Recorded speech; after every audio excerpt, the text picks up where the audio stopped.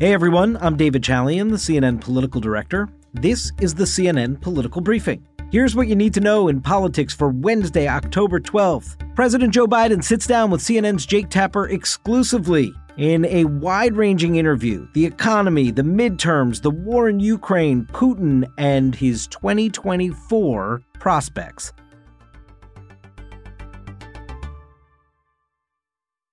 President Biden did something he has not yet done in the entire time he's been president of the United States. Sit down for a one-on-one interview with CNN. He did that yesterday in the map room of the White House with my colleague Jake Tapper, and it was a wide-ranging interview. And he did so as a brand new CNN poll shows a slight uptick in his approval rating since its low point in the early summer, but still a very sour outlook on the economy from a vast majority of Americans. And it was on that, issue number one, the economy, that Jake Tapper asked him if indeed the president thought that Americans should prepare for a recession. Look, they've been saying this now every 6 months they say this. Every 6 months they look down the next 6 months and see what's going to happen. It hadn't happened yet. I don't think there will be a recession. If it is, it'll be a very slight recession. So it is possible. Look, it's possible. I don't anticipate it. This was new from Joe Biden. Now remember, he doesn't have the best track record here as an economic predictor or analyst. His administration, you'll recall, said that inflation would just be transitory. That obviously proved to be totally wrong, given that we're still battling inflation all these months later. But to hear Biden sort of acknowledge that there could be what he called a very slight recession is a new opening here, a new moment of sort of preparing or laying the groundwork for the American people that may eventually come to pass. Now, he says he doesn't anticipate it, but that's not the case of lots of business leaders, economists, and some of the top CEOs of banks in America. In fact, JP Morgan Chase CEO Jamie Dimon told CNBC that he expects the United States to enter a recession in the next 6 to 9 months.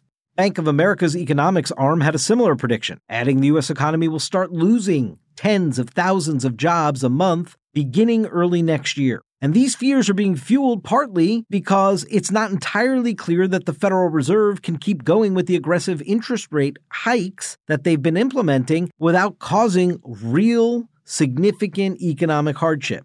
The Fed is on its quest to tame high inflation, and there's some concern that its actions aren't working quite as well as many had hoped, given that we are seeing still a pretty strong jobs picture in the country. And look no further than the latest inflation data.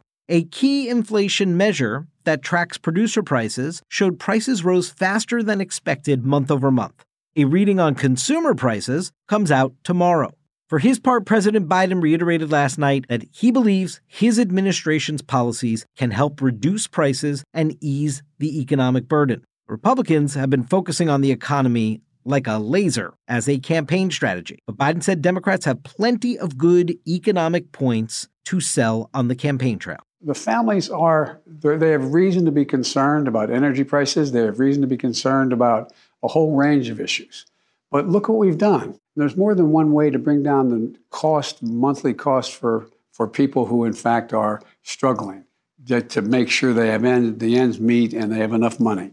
And that's what we've done with the Inflation Reduction Act. But that brand new CNN poll I mentioned, conducted by SSRS, shows that nearly 8 in 10, 78% of Americans in this poll rate economic conditions in the country as either very or somewhat poor. And they do not believe that the U.S. government is doing enough to prevent a recession or reduce inflation. 73% of Americans say the government's not doing enough to reduce inflation. A similar 72% say it's not doing enough to prevent a recession. That is not a good report card. The poll also showed that Biden's approval rating, however, has ticked up a bit from the 38% approval rating he had in the early summer to now 44%. Now, we've seen this come largely from Democrats and independents, but he's still only at 40% approval with independents.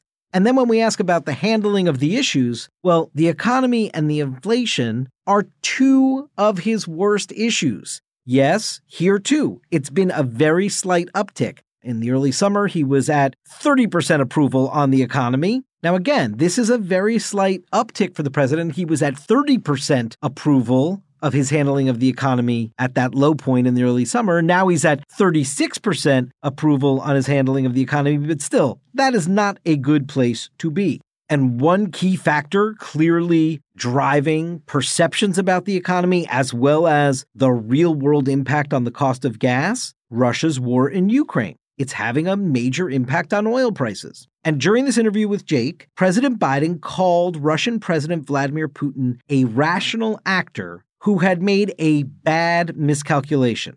Last month, Ukraine launched a successful counteroffensive. It retook some territory, which was a major embarrassment for Russia, clearly. This week, Russia launched one of its fiercest bombing campaigns since the invasion began. Putin has been raising the specter lately of potentially using nuclear weapons. In the interview, Biden spoke directly to Putin and warned him of what would happen should he take that step.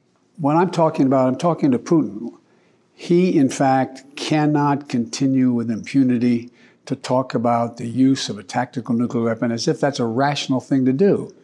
The mistakes get made, and the miscalculation could occur. No one can be sure what would happen, and it could end in Armageddon. Biden also warned that there would be consequences for Saudi Arabia after it worked with Moscow to cut oil production come November. The two countries, of course, are part of the OPEC Plus oil cartel.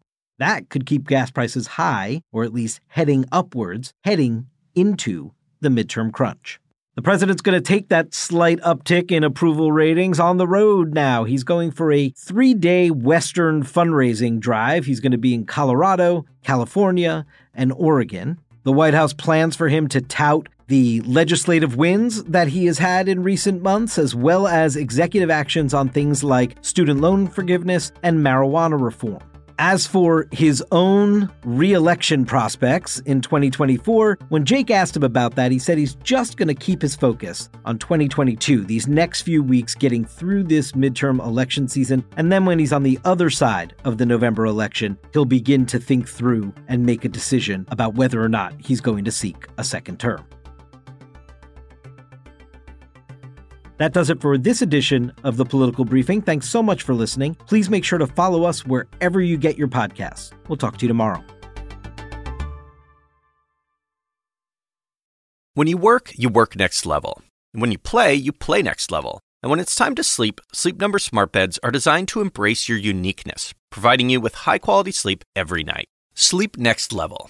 J.D. Power ranks Sleep Number #1 in customer satisfaction with mattresses purchased in-store. And now, the Queen Sleep Number C4 smart bed is only $1,599. Save $300 for a limited time, only at Sleep Number stores or sleepnumber.com. Prices higher in Alaska and Hawaii.